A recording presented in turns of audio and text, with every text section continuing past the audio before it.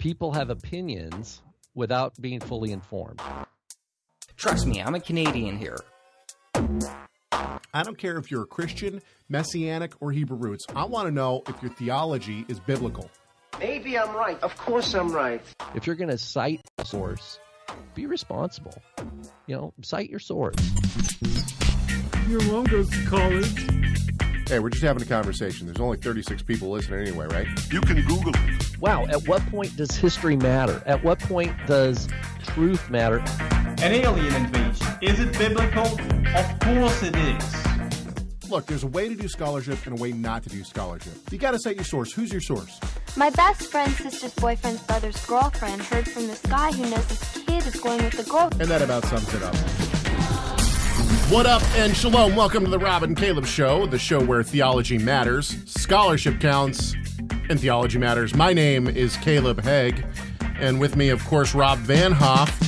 What up, Rob? How's it going, brother? What up? What up? Man, I have had a day and a half of it already. All sorts of stuff going on. I'm feisty today. Watch yourself. Look out for Caleb. Just letting you know. Hey, we're broadcasting once again on Torah Resource Radio, backed by popular demand. We got enough people emailing me saying, hey, love the music, but really, where's the Rob and Caleb Show on the radio? We miss it. So this is for everybody out there in the radio land. I hope that you enjoy it. And yeah, I got to say, this is one of the odd times where, one of the odd weeks where Rob is more prepared for these kind of things than I am. I've spent a significant portion of my past week doing something completely different than preparing for a show, and that is the Torah Resource Library. For those who don't know, Torah Resource has a digital library, and basically the digital library has everything up on it. It's all of our audio, it's all of our PDFs and everything.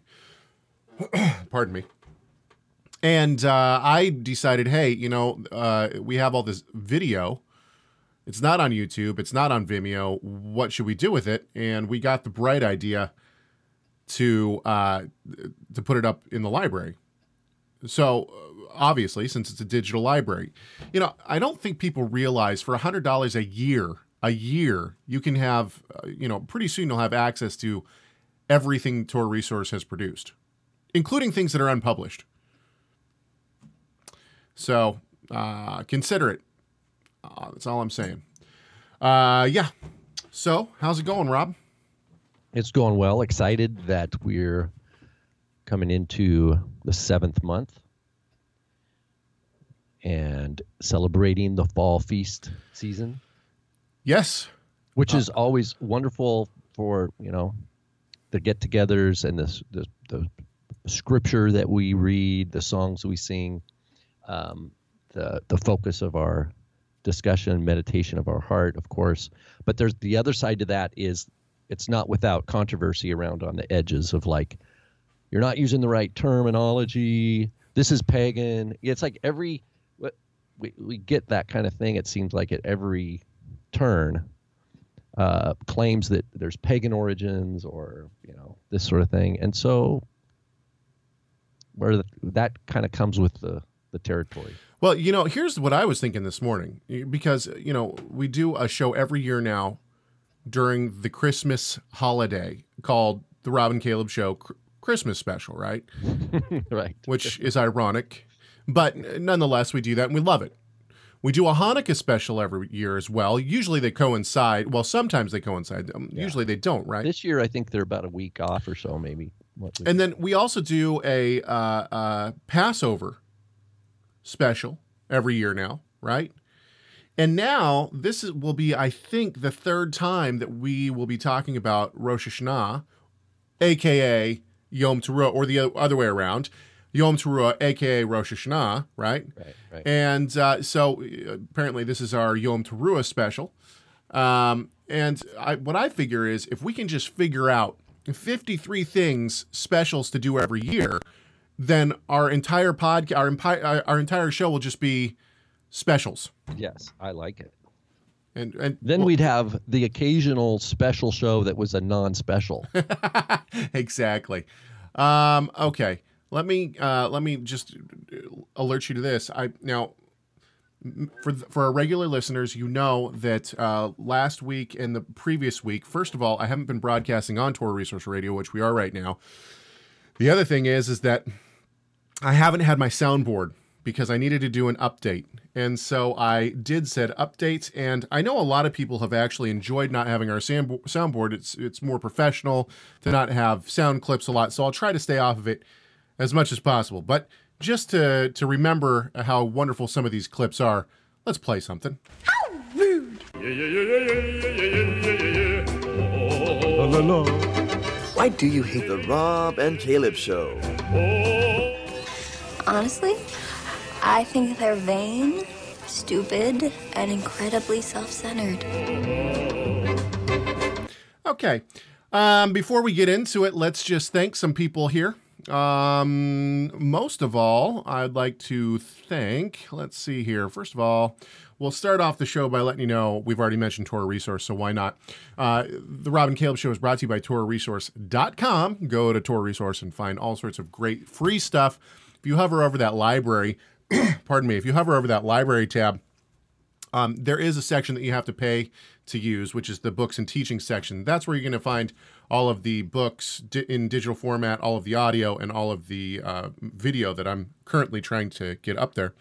But there's a lot of other free stuff in there. There's stuff on the festivals, including booklets. So if you want to celebrate Yom Teruah, the festival that begins tonight, if you want to celebrate that and don't know how, not a problem at all. Go to Torah Resource, hover over the library tab, go down to yearly festivals.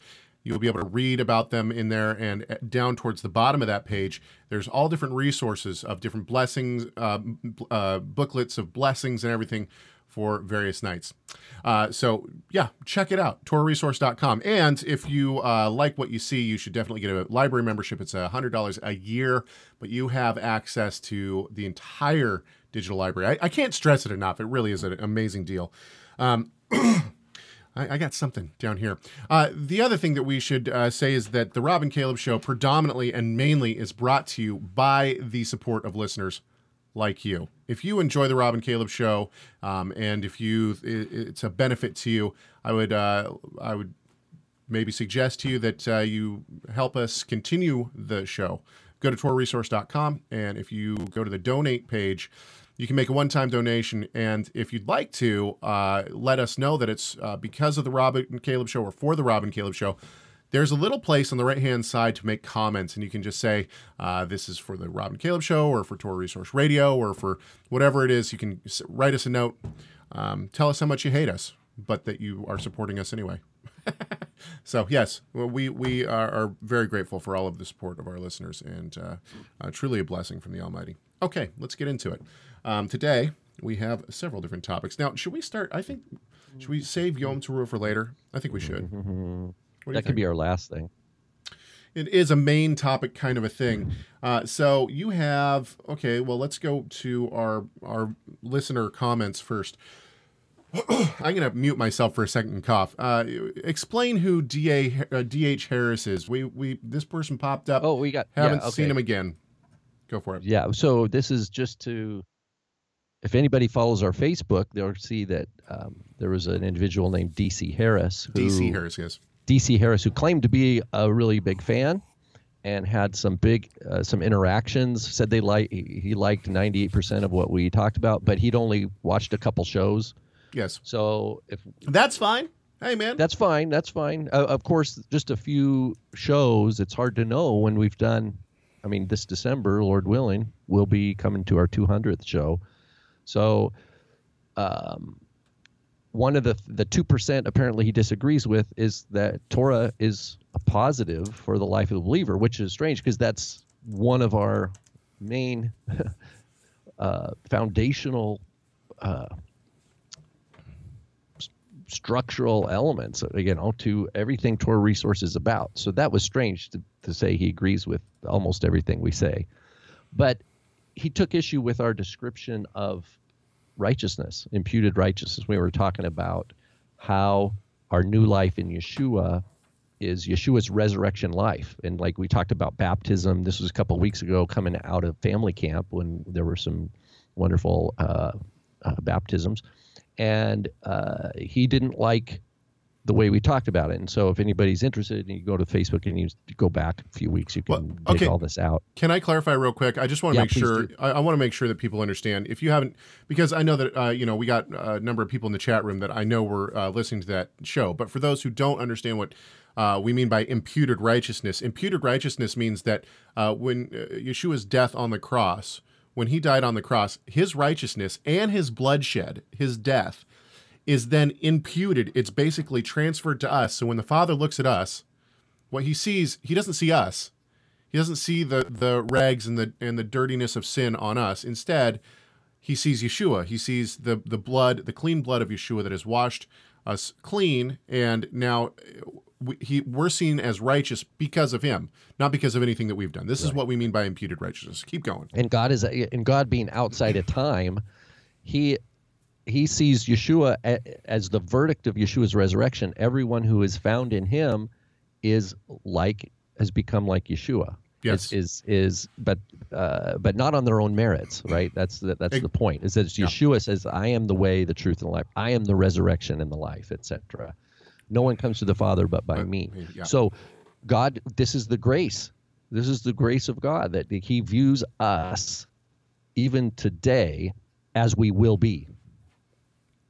And that's a wonderful thing. So, but in any event, there was a comment that really I went back and forth with Mr. Harris trying to find what his issue was, because it was like he kept dropping these things. Well, you guys are struggling, and it's like, okay, well, what's he trying to say? And we should set this up maybe just a little bit more. One of the fun things about this interaction was that Rob and I both saw, he dropped this comment that was like, what I see is two one Torah guys struggling with justification by faith. And he doesn't like one Torah, because he put one Torah. He says, you guys are all, almost heretical in Judaizers and stuff like this. So he's dropping. But we didn't respond to it. We were both just like, that's an offhanded comment. Okay. But the thing is that for me, he persisted. He sent another. He was persistent, yes. Okay.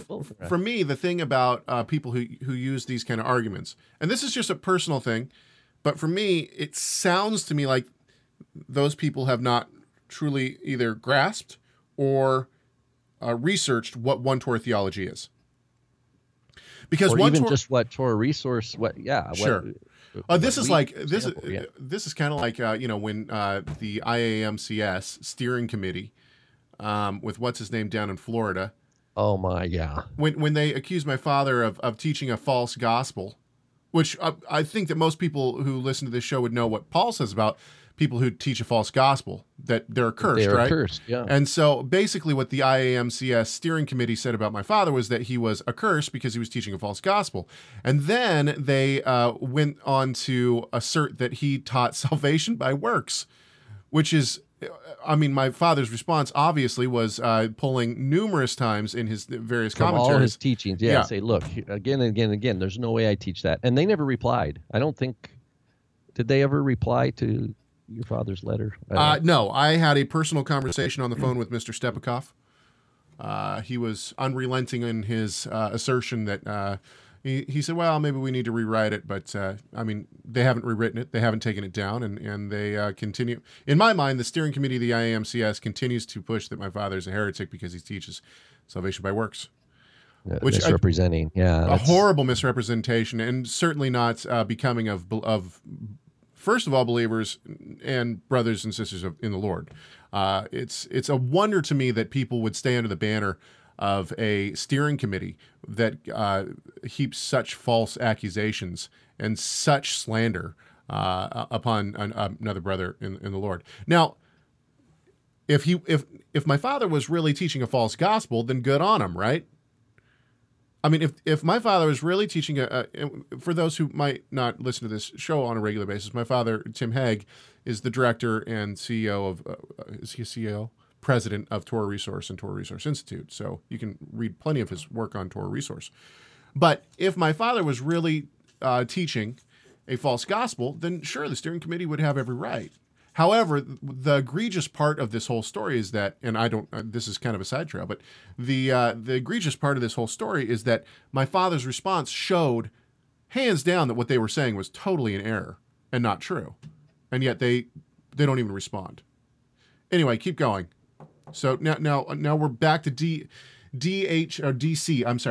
Harris, who basically that whole thing was to say, I don't think that he truly understands what, or has not grasped what one Torah theology teaches, because this Torah does not have anything to do with justification. It has to do with sanctification. And justification and sanctification are both wrapped up in salvation, right? But a person is declared righteous without anything that they've ever done before sanctification ever comes into play. Okay, now to the comment. DC Harris, go. So in this back and forth, he a couple times he mischaracterizes us, and here he says, respectfully, it is not enough to have your sins wiped clean, which makes it sound like that's what we're saying. But anyway, in event, this is what he says. Respectfully, it is not enough to have your sins wiped clean. You must also have his righteousness imputed to you. In other words, if your sins were wiped clean and he did not reckon you as righteous, i.e. justified, then you would be morally neutral, like Adam was in the Garden of Eden before he made any choices. So you must have his righteousness imputed to you in order for God to see you as legally righteous and to be justified. In other words, imputed righteousness is half of justification. And his point is, that's the end of the quote. He thinks that we are misrepresenting a core principle of biblical theology, which is imputed righteousness. And time again, if you look at the quote, he's saying you guys are not representing it correctly, etc. You know what I think he's saying? You know what I think he's saying? I think you just use the Bible, do whatever the hell you like. Sorry, I got my soundboard back. Caleb has his soundboard back. Okay, go ahead. Keep going. I still have it in the back of my mind. La, la, la, la, la, la, la, la, la. It's so good. Okay, great. Keep going. So the point is here, and this is where he shows his hand, basically where he's coming from. If your sins were wiped clean, this is DC Harris.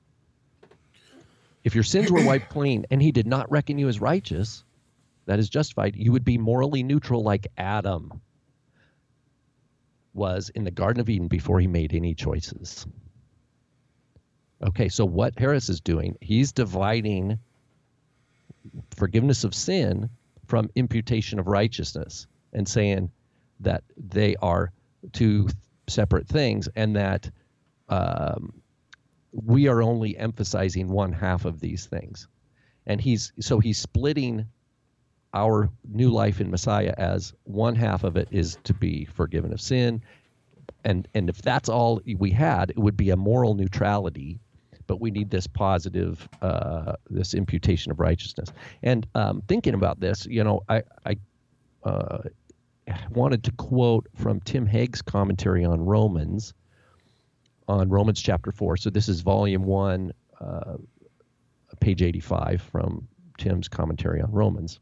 And this is right where Paul quotes. Remember, Paul quotes two key texts at the beginning of Romans 4. The first is Abraham believed, and it was reckoned to him as righteous. Mm-hmm. So that's Genesis 15.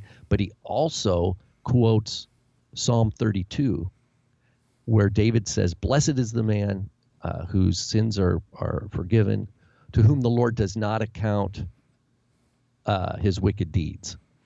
And this is David. Okay, so we have Abraham and David, and Paul's saying, so this is the truth of righteousness in Messiah is just as true for Abraham and David as it is for us, right? That's one key point. But here, this is what Tim says, and this is really helpful.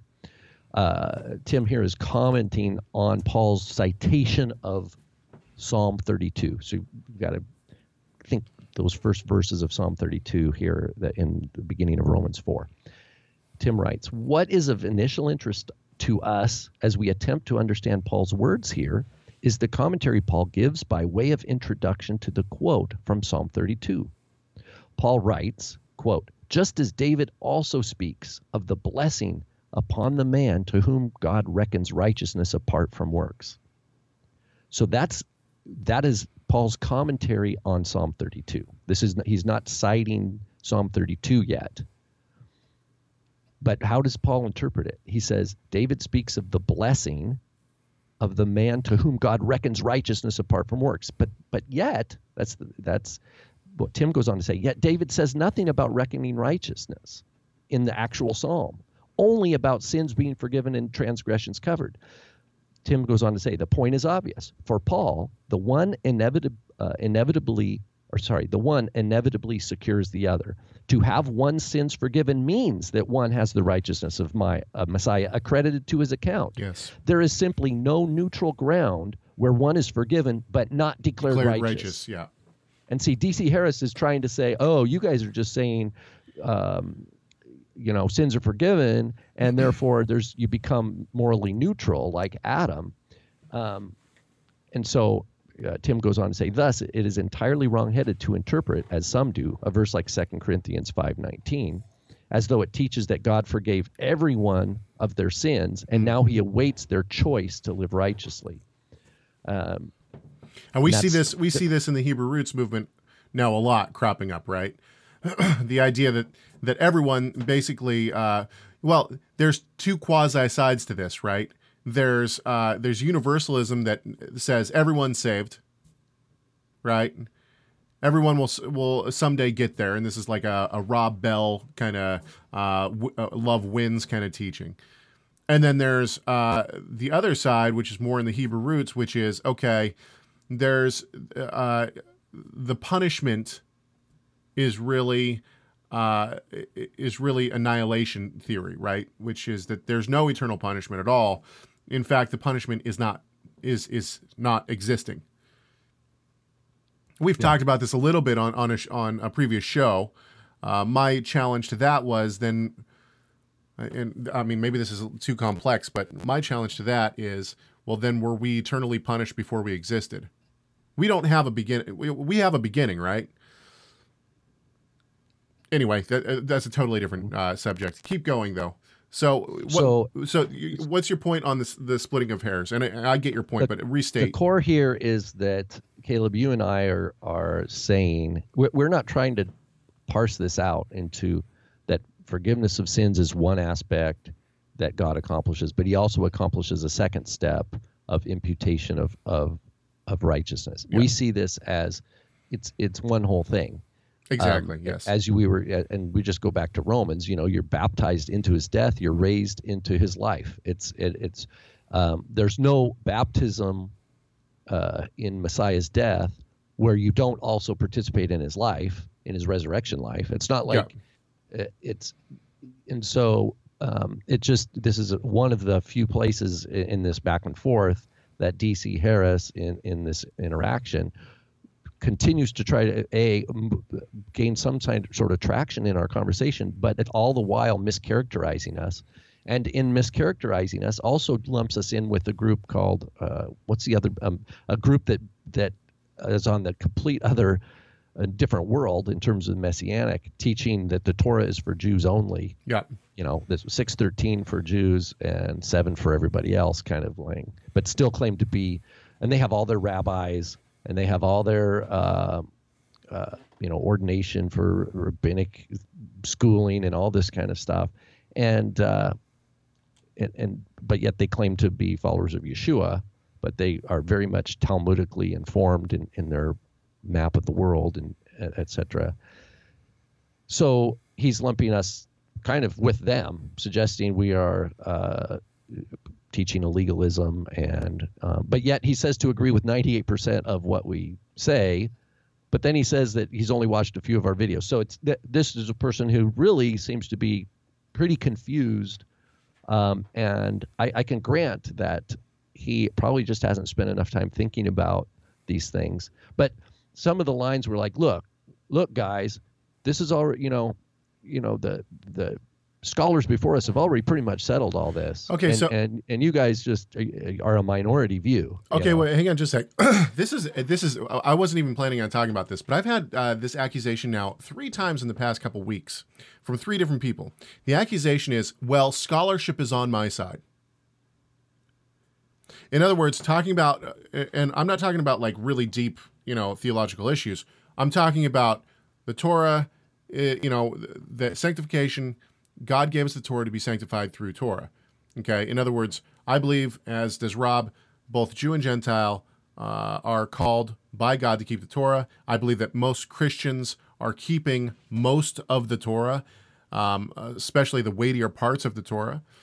But I believe that Torah is the way that God sanctifies his people. Now, in these kind of conversations, I've had people say recently, I've had 3 different people say recently, well, scholarship is on my side. In other words, you say, you put this high emphasis on scholarship, you put this high emphasis on education. Theology matters, scholarship counts, but really what you're doing is you're going against scholarship completely. Scholarship 99% of the time is going to disagree with you in what you're saying about the Torah. This is the accusation. Now, this is actually interesting because scholarship as a whole is not, there's no like scholars believe this, right? It doesn't matter what, scholarship is the way that we study and the way that we look at the Bible and look at different things relating to the Bible. But scholarship is not like a mindset. Okay, you can't say, well, scholars believe this. No. Take something as simple as Luke, because it's in my mind. Luke 22, 19, and 20. Well, this is a common verse. Most people know it. This is my body broken for you. Do this in remembrance of me. And then he takes the cup and he passes it to them. He says, each of you drink of this. This is the blood of the new covenant. Do this in remembrance of me, right? Well, there is books and books and books. One scholar has written 138 pages just on this one passage, these 2 verses. And everybody disagrees, right? There's all sorts of different views on just this one passage.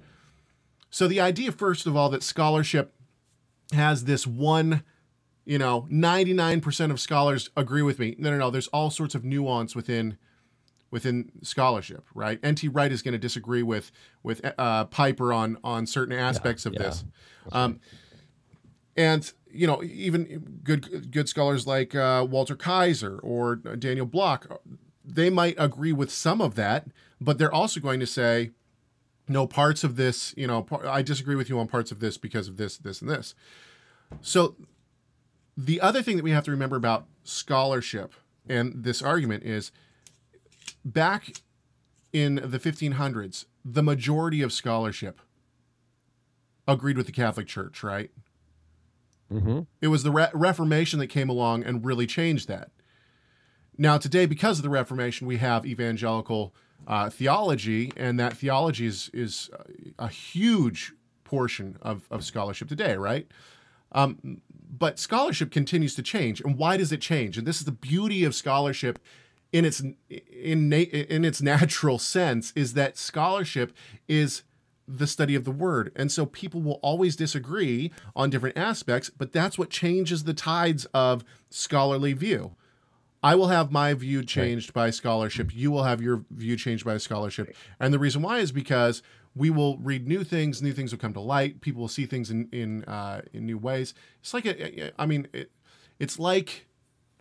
it's like a chess game. And this might sound weird, but the chess game is, no matter what, there's millions and millions and millions of moves you can do after the first couple moves, right? And you would think that there's been so many chess games and so many wonderful players that have come along that are so brilliant at the game. How are you ever going to find a new move that's going to do anything different? But they do, don't they? Right? Chess is constantly an evolving game. Anyway, this is a total rabbit trail. Okay, so... but the point is, it comes down to this, is why the Reformation? The Reformation was based on, the institutions of men, the scholarship of the world has, like a Titanic, gone, in the wrong direction. And you have a voice that says, no, Scripture says this. Scripture says something different. And so the challenge then for that person who says Scripture says something different is to prove it. It's like, first of all, the person to say Scripture says something different and then is calling people to follow them. That should be really heavy on one's shoulders. right? Well, beyond Martin Luther originally was not trying to separate from the Catholic Church. Yeah. He wanted to go and reform it from inside. He's saying, look, he gave the benefit of the doubt that everybody would receive and see what it is he was pointing out, and that everything would just be corrected. But this is not different than Yeshua's day. Well, right? And that's what we're going to get into today a little bit too, I think, when we talk about Matthew. My other point is that, when you look at good scholars, really good scholars, leading scholars, Dr. Bach, who is a Luke Acts scholar, might disagree completely with Joachim Jeremias on his take in Luke 22, right? And I don't know, Wright might disagree with Bach. So you have we know N.T. Wright and John Piper have written books, scholarly books, kind of against each other, a gentlemanly Christian brotherly sparring. But it's not without heavy. They each are really, really solid in their position, meticulous. And so I think they're both going to. Not one is going to say, "Oh, the other is a heretic," but they get into details. They draw on scripture. They draw on history to argue their point. The chat room, and we all benefit. We all benefit from that back and forth. The chat room has a great comment. This is a wonderful comment from Jeremy. Jeremy says, "Well, even if I read something by E.P. Sanders or Daniel Wallace, it has credibility and weight, but just one or two sources, no matter how credible, doesn't make an interpretation monolithic." Correct. Good point. Perfect. That's why when I say scholarship is on my side, is kind of a weak way to talk. If you're going to really what you want to say is, you could say Daniel Block is on my side, right? You could say N.T. Wright is on my side, or I'm on his side, right? I mean, you could be very specific in that, and still, and that's going to be helpful for the argument, because then someone says, "Oh, I didn't know N.T. Wright looked at it that way," and then it gives the person to, or they could say, "You know what? I've read N.T. Wright on that issue, and I think Piper is got a better approach on that point." This is why the generation that's coming up, which is essentially within my generation, a little bit older, we have scholars in the One Torah movement, like my father, like yourself, Rob, like and then even people that we might disagree with on certain issues. J.K. McGee is, he's done his hard work and gotten a good education. Now we have guys coming up who are getting good educations. Andre Philippe, Ryan Blackwelder is up at Trinity right now. There's other people who are doing the hard work to really get a good education and be able to say, okay. And it's not just I have a piece of paper that says I've done the work. It's no, I've gone through the hard steps of being able to understand how this process works and how to cite sources and all these kind of things in order to be able to put up these kind of good arguments. And that's important. Okay. So I suppose we should move on. I look forward to your interpretation. We should say now at this point in our show that the Rob and Caleb Show is also brought to you by Chava Messianic Radio. Go to messianicradio.com. Now, this, we've said it once, we've said it a million times, but we'll continue to say it. Chava Messianic Radio is really a unique website, and does anyone, I should know this, I really should know this. Does Chava Messianic Radio have an app yet? Probably not, I don't think so. But their website is stellar. You can find it on your phone if you want to. And basically, if you're into Messianic movement, or in the Messianic movement, you like Messianic music, this is really the place to go in terms of on-demand. His program learns your, like, kind of what you like, and these kind of things. It's like the machines that will take. No, I'm playing. It's really a good website that you can tailor what you hear to your own specific tastes, and so we would encourage you to go there and check out messianicradio.com. Chava Messianic Radio, music for Yeshua's disciples. Okay, let's move on. Let's go straight now to, let's see here. Are we doing Matthew now? I think we should punt Matthew until maybe next week. Okay, because of time. Because of well, it doesn't matter. We could do it at the end too. You want to go over it real quick? Go. Oh, I had posted on the Facebook and had some good response. How do we? And we should make this quick because we do want to get into the Rosh Hashanah. It's Yom Teruah. Yom Teruah. I stand corrected. In Matt, we seem to have a potential conflict someone could bring to you. Caleb, someone could come up and say, I've been reading your Gospel of Matthew, and in Matthew 15, Yeshua tells the Pharisees that they're transgressing the commandment of God for the sake of their tradition, because it says in Matthew 15:4, for God said, honor your father and your mother, and he who speaks evil of father and mothers be put to death. But you Pharisees say, whoever says to his father or mother, whatever I have that would help you has been given to God, that he is not to honor his father or mother. And by this you have invalidated the word of God for the sake of your tradition. So in Matthew 15, Yeshua upholds the commandment to honor your father and mother, talking about your earthly parents, that it is the actual word of God, and that the Pharisaic tradition has basically nullified the word of God. So Yeshua affirms the Torah, we would say. But this person, this hypothetical person who's coming up to you, challenging you, but flip now in your Bible to Matthew 13. So we're in the same book of the Bible, Matthew, same gospel, and Yeshua seems to say something different. He says in verse 9, don't call anyone on earth your father, for one is your Father, who is in heaven. So in Matthew 15, Yeshua says you can't let any traditions wipe out the commandment to honor your father and mother, and it's talking about earthly father.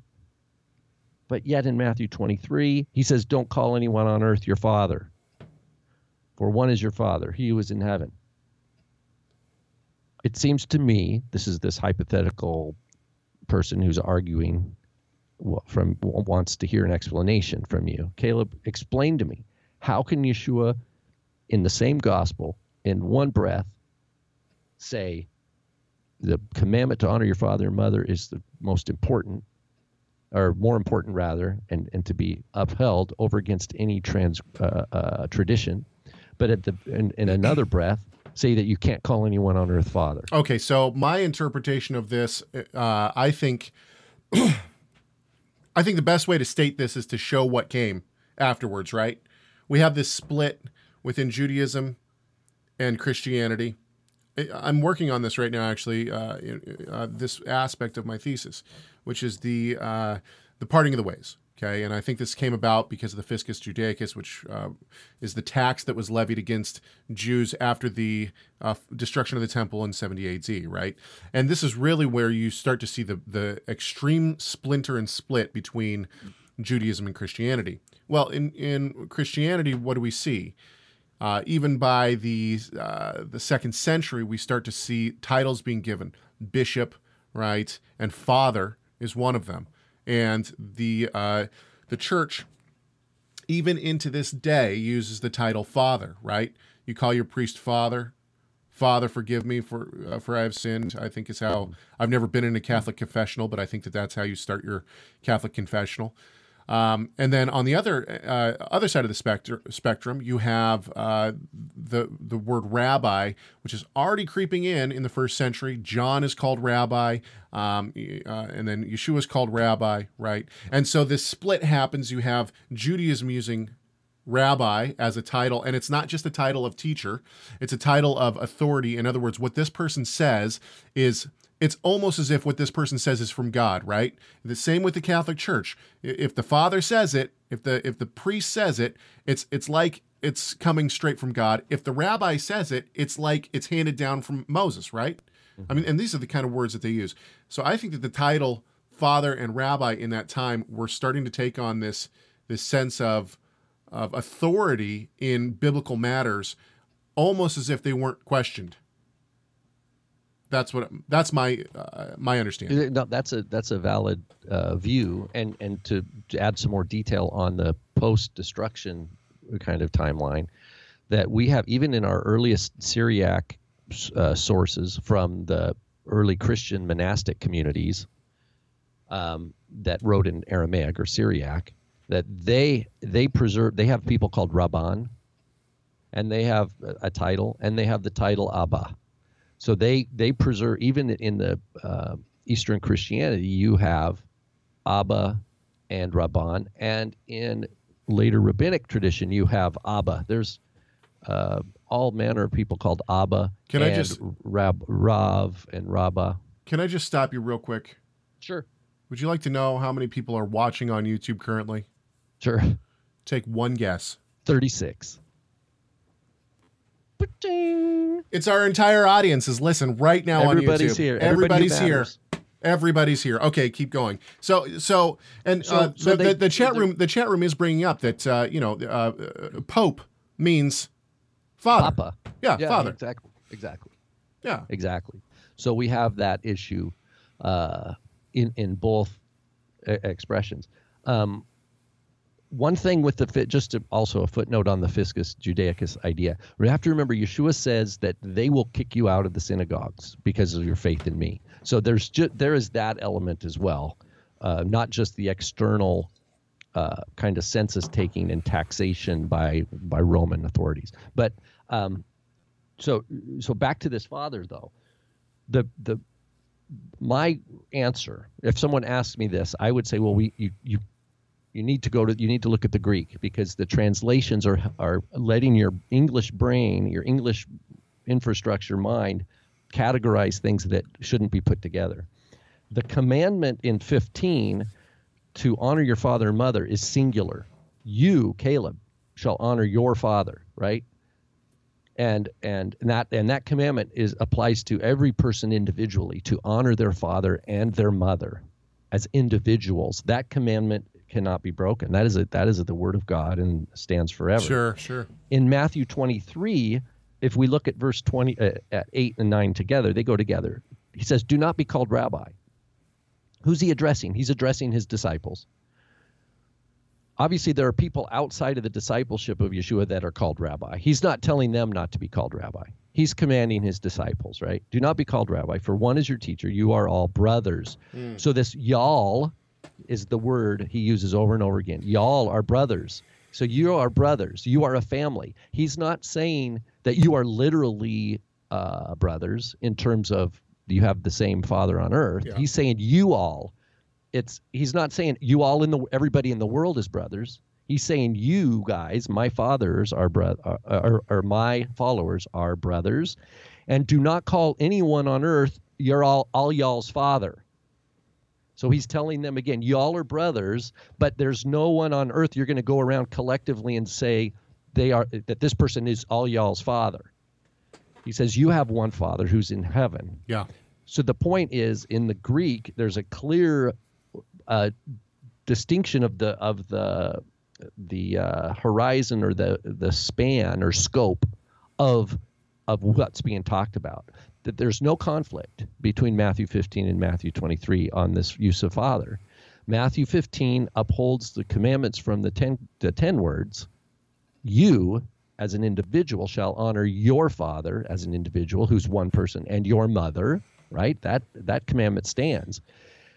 And then Matthew 23 is all y'all. That means like imagine he's talking to a room of people here. He says, all you guys as a unit, don't call someone our father on earth as a unit. Wouldn't it be so helpful and also hilarious if somebody made a translation but used the plurals? So all y'all for use that. That's what I tried to do on one of those Facebook things. I was like, all y'all. It's like, all y'all are brothers. Don't all y'all be calling on earth all y'all's father.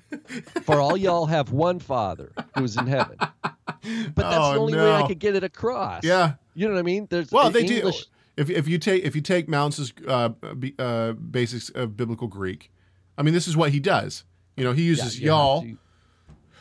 The reason is because in English, we've the problem that English language gives us is that in a potential stumbling block, if we don't attuned to these nuances of language, is the word you. I can use the word you for a singular, Caleb, I'm talking to you, or I'm talking to a group and I'm saying you. It can mean singular or plural. Sure. Whereas Greek, you can't. You can't, yeah. Greek, when you say you, it's singular. Yeah. Just like Hebrew. Ata or atem. Yeah. Okay, we need to move on because we're... So finally, that takes us to another place where we have this is tradition of men and even paganism influencing and overriding the word of God.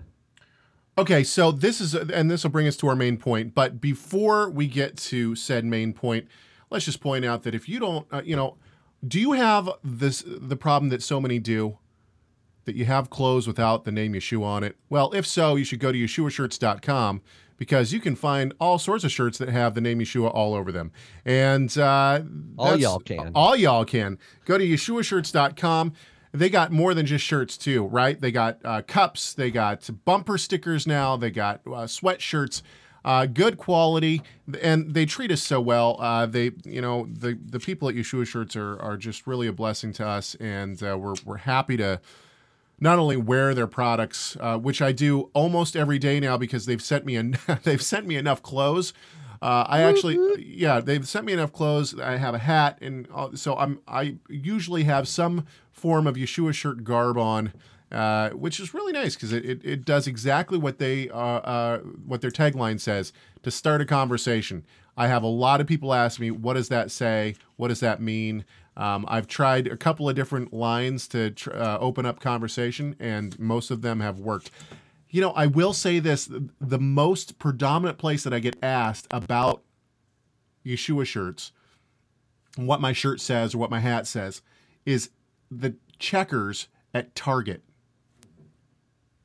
Who would have thunk? Okay, anyway, check those guys out, YeshuaShirts.com. Okay, so let's move on now to what we will call our main topic. Hang on, I got to get, this whole 2 keyboards thing. Yeah, I've taken a picture of this before. You can't see it because I've really brought the camera in close. I got 3 screens that come around me like this. I got a soundboard right here, and then I have 2 keyboards.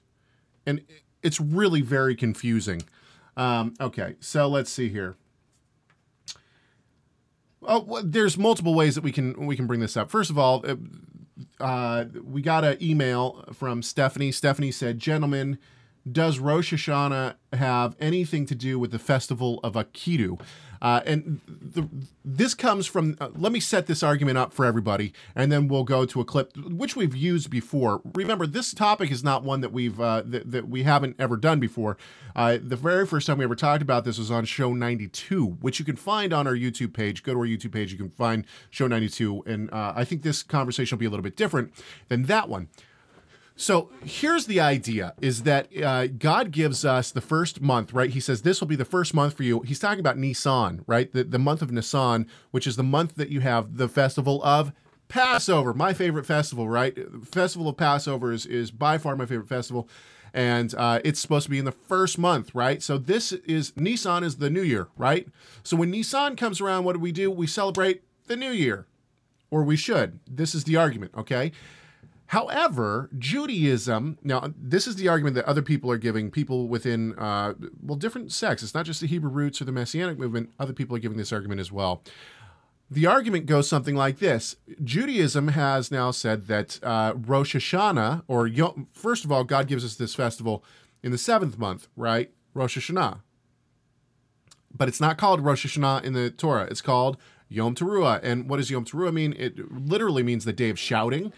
And in the Torah, we really do not have a lot of explanation about what's going on, right? We have that this, on the first day of the 7th month, will be the day of shouting for you, and so on and so forth. There's basically just from other passages, we know that it's actually probably more literally supposed to be translated the day of trumpets. the day to hear the trumpets, these kind of things. Once we get into prophecy, and especially once you get into the apostolic scriptures, but once you get into prophecy, you can see that the trumpets are the coming of the king. So this is more, we see the progression of the coming of the king on Yom Teruah. Then 10 days later, we have the Day of Atonement. In other words, the Day of Reckoning. And then just right after that, we have Sukkot, which is representative of eternity, right? Of the eternal reign of the Messiah with us. Okay, so we have this wonderful picture in the biblical feast that shows up in these 3 festivals, and actually not just these 3 festivals, in all 5 of the festivals that are prescribed in the Torah, the main festivals, which is Passover, Shavuot, Yom Teruah, Yom Kippur, and then Sukkot. All 5 of these really show the timeline of history from beginning to end, in terms of, at least in terms of the Messiah and the work that he does first and second coming. Okay, so the argument goes that Judaism now has brought in that the first of the 7th month is actually the New Year. And this is why they call it Rosh Hashanah. Rosh Hashanah. Because Rosh means head, Ha means the, and Shana means year. Rosh Hashanah. Okay? So this is the New Year. This is how you would say the New Year. And the claims now are being made that this came about because of pagan tradition, that there was a pagan New Year. One of the times of the pagan New Year was it was called Akidu, and I'm probably saying that wrong. I probably am putting the wrong emphasis on the wrong syllable, but that's how I read it. Akidu. What do you think? Is that right, Rob? Yeah, that's okay. That's so the point is that this is now one of the arguments that this is that Rosh Hashanah is actually pagan, that we should really just keep Yom Teruah. It's never called Rosh Hashanah. We shouldn't refer to it as such. And one of the people, now this is a very common argument. I'm not trying to pick on Paul Neeson. Paul Paul made this video years ago, I think, and it's still up. And so I just pulled the same clip that I used back in show 92. We'll listen to it again. Let's just hear. This is kind of how one of the common arguments that would go in the Messianic or Hebrew Roots movement. I wanted to make this video and talk a little about a special holy day in the Bible called Yom Teruah, and that is upon us right now. Now, many people use this traditional day of Rosh Hashanah and completely mix it up and get it wrong. This Rosh Hashanah day is really not the new year, and on any calendar you find, even the biblical calendar, there's no such thing as a new year during the middle of the year. That just doesn't make sense. The Bible says the year starts during the spring feast, not the fall feast. And so where did we get this true day, this holy day of Yom Teruah, which we're appointed and commanded to keep according to the scriptures? And that's for every believer in the scriptures are commanded to keep that. Whether you call yourself Jewish or Christian or a follower of Yeshua or whatever, you're commanded to keep the feast days. It's not my opinion. Okay, I'm not going to keep going with this clip. There's still, I don't know. Okay, so in the middle there, he right in the middle. Could you start it over and then I'll pause it and I'll tell you to stop it? I wanted to make this video and talk a little about a special holy day in the Bible called Yom Teruah, and that is upon us right now. Now, many people use this traditional day of Rosh Hashanah and completely mix it up and get it wrong. This Rosh Hashanah day is really not the new year. And on any calendar you find, even the biblical calendar, there's no such thing as a new year during the middle of the year. That just doesn't make sense. The Bible says the year starts during the spring feast, not Stop the there. fall. Stop there. The Bible says the year begins on the spring feast. Is that what he said? Yes. Okay. Now, hey, okay, go ahead. Oh, go ahead. No. Well, there's a specific point we need to make. I think he's citing Exodus 12. Yes, I agree. And let's just read Exodus 12. Can I just verse 2 because it's important. Go ahead. Go ahead. I just need to make one point and then I'll hand it back. Verse 1 says, "Vayomer Adonai el Moshe ve'el Aharon be'eretz Mitzrayim lemor." So the Lord said to Moses and to Aaron in land of Mitzrayim in Egypt, saying, HaChodesh hazeh lachem Rosh Chadashim. This month, lachem, for you, Rosh Chadashim, is the head of months. Rosh Chodashim. And then it says, Rishon hu lachem lechodshei Hashanah. Rishon hu, it is the Rishon lachem, for you, lechodshei Hashanah, for the months of the year. It never calls it head of the year. It says twice, it says it is the head of months. It is the first of months. That's important. I agree, but at the same time, but what he says, what I heard him say is that the Bible says that it's the first of the year. And you're saying that it's the first of the months. In my reading of Exodus 12, verse 2, it's saying that this month, which of course is Nisan, we know that. But what would that mean? Month of Aviv, that it's where you start counting the months from. You start counting one here. Yeah, but he's talking about cycles of months. But that would be the new year, wouldn't it? No, there's no word new here. Unless you want to say Chodashim is months, is the word Chadesh. Okay, let me put up an argument then. I mean, let's for a second. I think we need to be careful that we don't impose too much on Exodus 12, verse 2. But what would that mean? What would that mean? It doesn't say Rosh Hashanah. Okay, but the point is, I agree. But if the point, and that, I think that's Paul's point, right? I think that's one of the points. No. Is that he says Rosh Hashanah is only here. He says that Rosh Hashanah is here, not in the seventh month. If you start counting one in Nisan, that when you come back around to it and you're at 12 or 13, depending on what year it is, you start over. That means it's the starting of a new cycle, a new year, right? Only if you define Shana. It depends. If you define Shana as Shana must be a fixed concept. I agree. I agree that I think that that we're supposed to start counting the months. Let me ask you this. How many of the patriarchs, we always say that, only birthdays in the Bible are pagans. Well, how do we know that Abraham was so old when Isaac was born? How do we know that Abraham was so many years old when he died? Okay, I think you're getting into the weeds here, though. No. The point is years. The word Shana is used. Years can start anywhere. Years, the category of Shana. I see what you're saying. Okay. The category of Shana, they're not all born. Not everybody in the Bible was born. That people are measuring how old people are by how many years, or the years of reigns of kings, for example. Okay, hang on just a sec. Okay. Or the years from how many years it was. I'm with you. I understand what you're saying now. But let's expand on this a little bit so in the chat room somebody says, according to Leviticus 23, we're in the 7th month.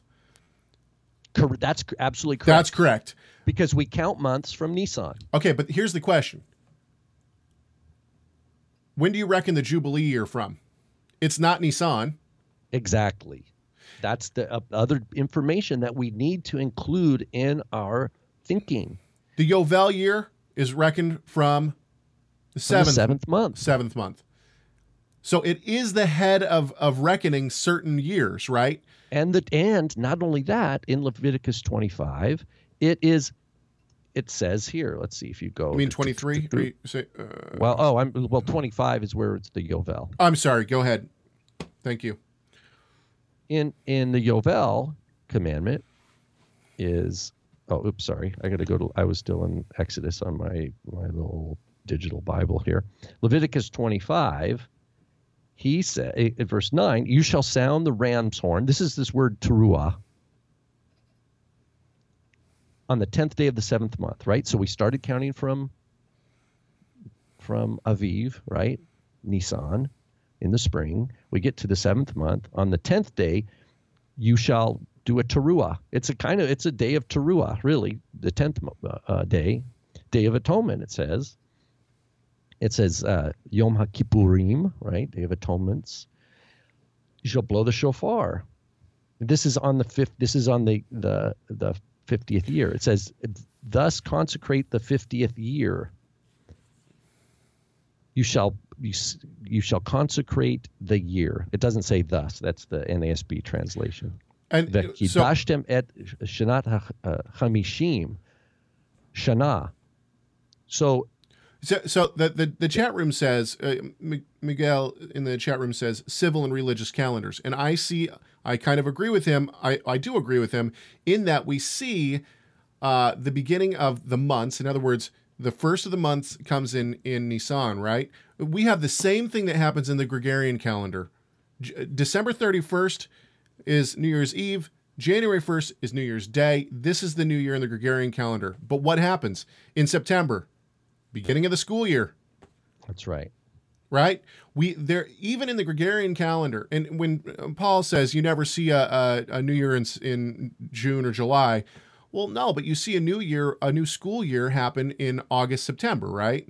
Right. And we have that. It's the same thing. The claim that this term Rosh Hashanah is never used though in the Bible is maybe a little bit. We got to be careful when we think New Year. It seems like people think too much. They get in a rut because the word new is not there. It's Rosh Hashanah, and we need to be careful. Even if you're going to disagree with the rabbis, that's fine. I'm not saying you have to listen to the rabbis, but at least represent them accurately. Look at what it says in the Mishnah. Well, wait. There are 4 New Years. I agree. I agree. Heads of years. I agree. Okay, but let's go chronologically. Okay? Ezekiel 40, verse 1. In the 25th year of our exile, at the beginning of the year, that's the only which is place Berosh Hashanah, right? Berosh Hashanah. It's the only place in all the Tanakh you have the phrase Rosh Hashanah. I agree with you. Hang on, though. It continues on at the head of the year, okay? And in the ESV, where they translated at the beginning of the year, on the 10th day of the month, in the 14th year after the city was struck down. Why do the rabbis say that this is the 7th month and not the first? Why do they say it's they say that this is Yom Kippur. They don't say that it's he has a heavenly vision on a it makes sense that it would be. Well, it's not just that he has a heavenly vision. Rashi says that it's because the exile came about because they wouldn't let the land lay fallow, right? They didn't celebrate the Yovel year. They were exiled, and it was said that for every year that they didn't let it lay fallow, they would be exiled, right? Or something to that effect. That I don't have the text in front of me. I apologize. But the point is that so when it says in the 25th year after our exile, it's counting from the time that they were exiled. They were exiled because of the Yovel year. Yeah, I mean that makes sense. Hang on, he's taking a tour. He's taking a tour of a temple. When does a priest go into the temple in this? It's not the 10th day of Nisan. So Rashi and Radak, based on Seder Olam 24, explain the 30th year as being the 13th year of the Yovel, the 50 year cycle. Leviticus 25:8. This is computed as the basis of Ezekiel 40, verse 1. In the 25th year of our exile, the beginning of the year on the 10th of the month, our sages teach that the start of the Yovel year is reckoned from the 10th of Tishri, Yom Kippur, as opposed to Rosh Hashanah. Thus, if the 25th year from Jehoiakim's exile was a Yovel year, it follows that 30 years before the 5th year of the exile was also a Yovel. This is why they call it Rosh Hashanah, is because they're counting from the Yovel year and from the exile of the Yovel, or because of the exile because of the Yovel, right? So, I agree that the Torah specifically calls it Yom Teruah, and I have no I think that we certainly should call it. Oh, they say give us the scripture verse, Ezekiel 40, verse 1. And then following is a vision of the heavenly temple, and its need to be cleansed, right? Which is all Yom Kippur language. So basically, my whole point in this is, yes, we should call the festival Yom Teruah, right? Because that's what the Torah calls it. However, the fact that it's called that Judaism calls it Rosh Hashanah, there's reasons for it, and it's not paganism. By the way, for those who are interested, you can in your show notes, I put a whole excerpt from this portion by Block. Daniel Block, the ISBE. Yeah, the International Standard Bible Encyclopedia. And he talks about the Babylonian and the Assyrian celebration of Akitu, which it moved all over the place. In some instances, it's found. Yeah, it's in the spring. Yeah, it's in Nisan. Yeah, it's not a fault. Some people are saying, Rosh Hashanah in the 7th month is somehow Akitu. So there's all sorts of confusion out there. Yeah, Daniel Block wrote an excellent article. The entry for, quote, New Year in that encyclopedia. So, and it is good. It's long. I didn't have time to read the whole thing. I want to get to it. But he goes through pretty thoroughly through arguments for understanding Ezekiel 40 as talking about the 7th month. And then he goes back and says, well, here are the pros for it being read as the 1st month. And in my view, as much as I love Block's article, he wants it to be. It seems like he wants it to be spring.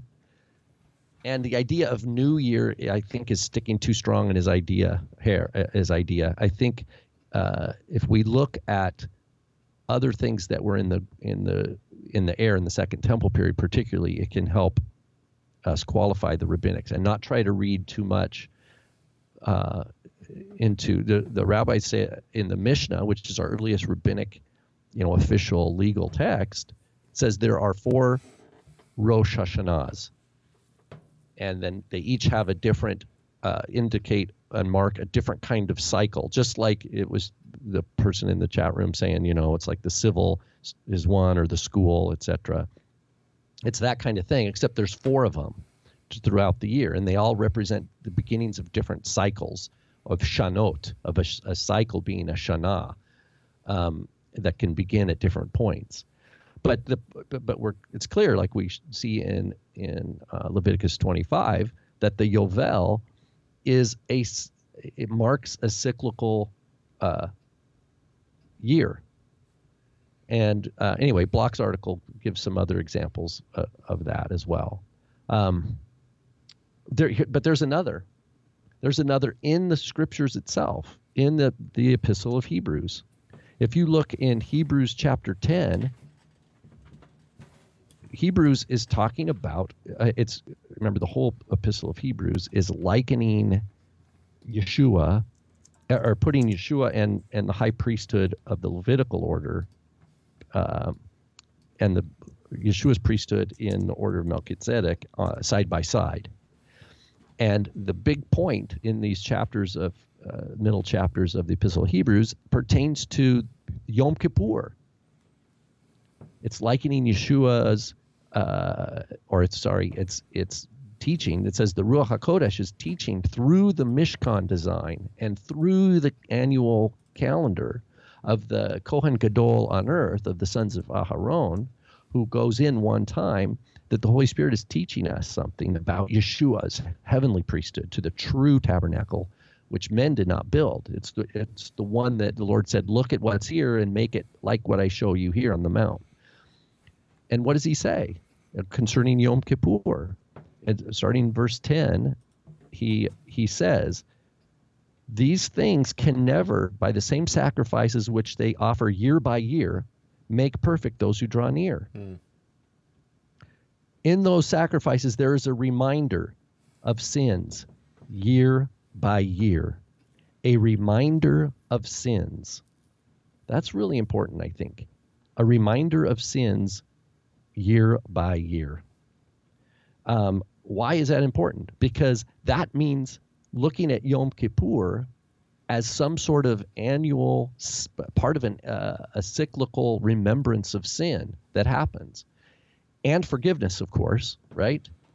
And that's what the 7th month is about. There's a shana, there's an annual cycle that is marked there, not in the spring, but in the 7th month, pertaining to the confession and of sin, of course, the judgment before God, and belief in God as a forgiving Heavenly Father.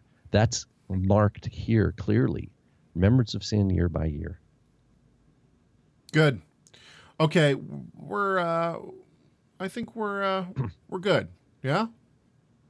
Yeah, there was one more verse I wanted to pull up here. Go. Is okay.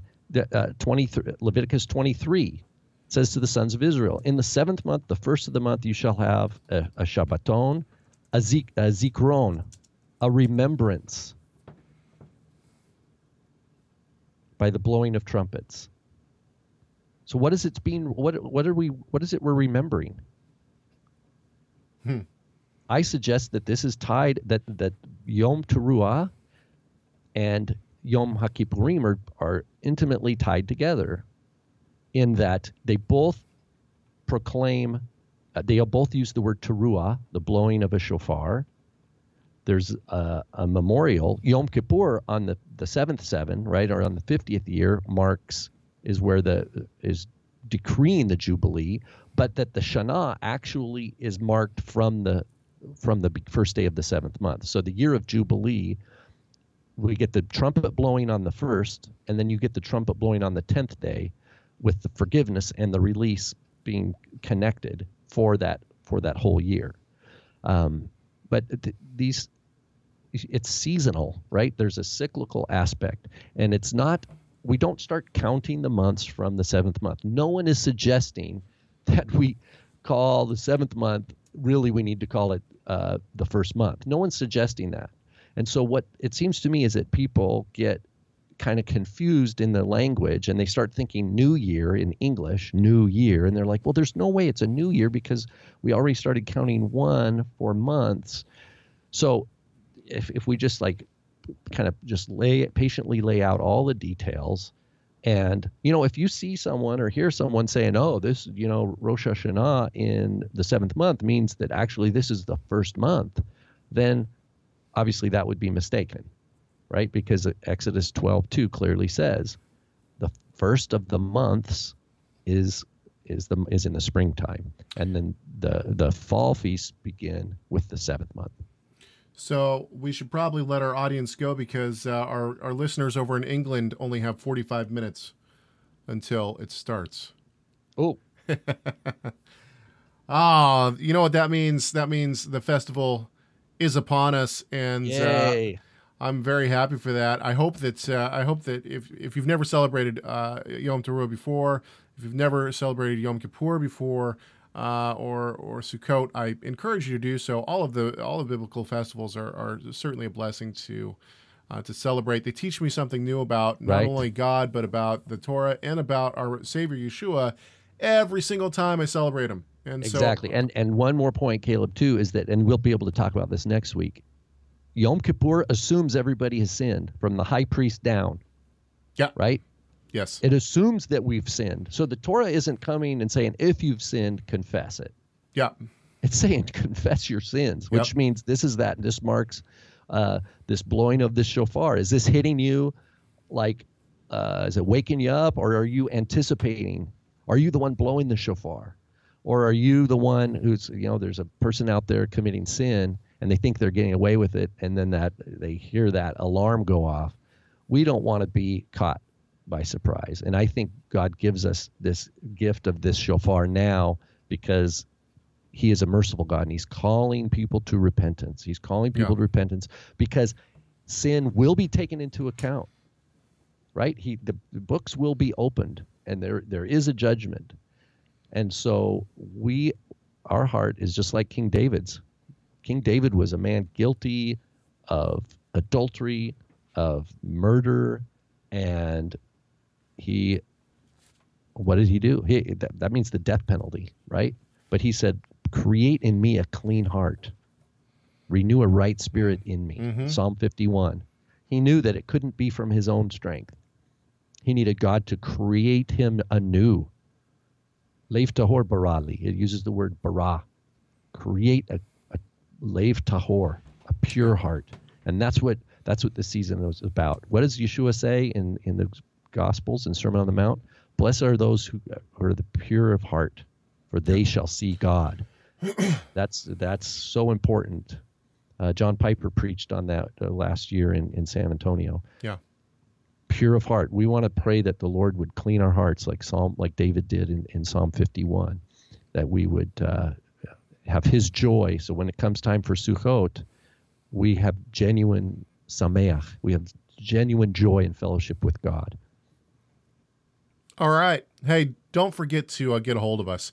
You can do that, 253-465-3205. That's our comment line. You won't talk to us. You get an answering machine. Tell us how much you love us or hate us. We don't care. We just like hearing from people. Or write us an email, chag@torahresource.com.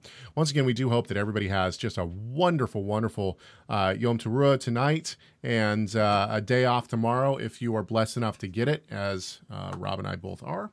And don't forget that this show is not only made possible by our wonderful sponsors rather, who have blessed us with the ability to continue on in this work, but most of all, it's made possible through the generous contributions of our listeners who continue to bless us by keeping us on the air. So if you'd like to help do that, you can do that by going to TorahResource.com and going to the donate button and leave us a note. If you're gonna put some money in the box on your way out, then leave us a note. Let us know that you're listening to the Rob and Caleb Show, because we certainly do appreciate hearing from everybody.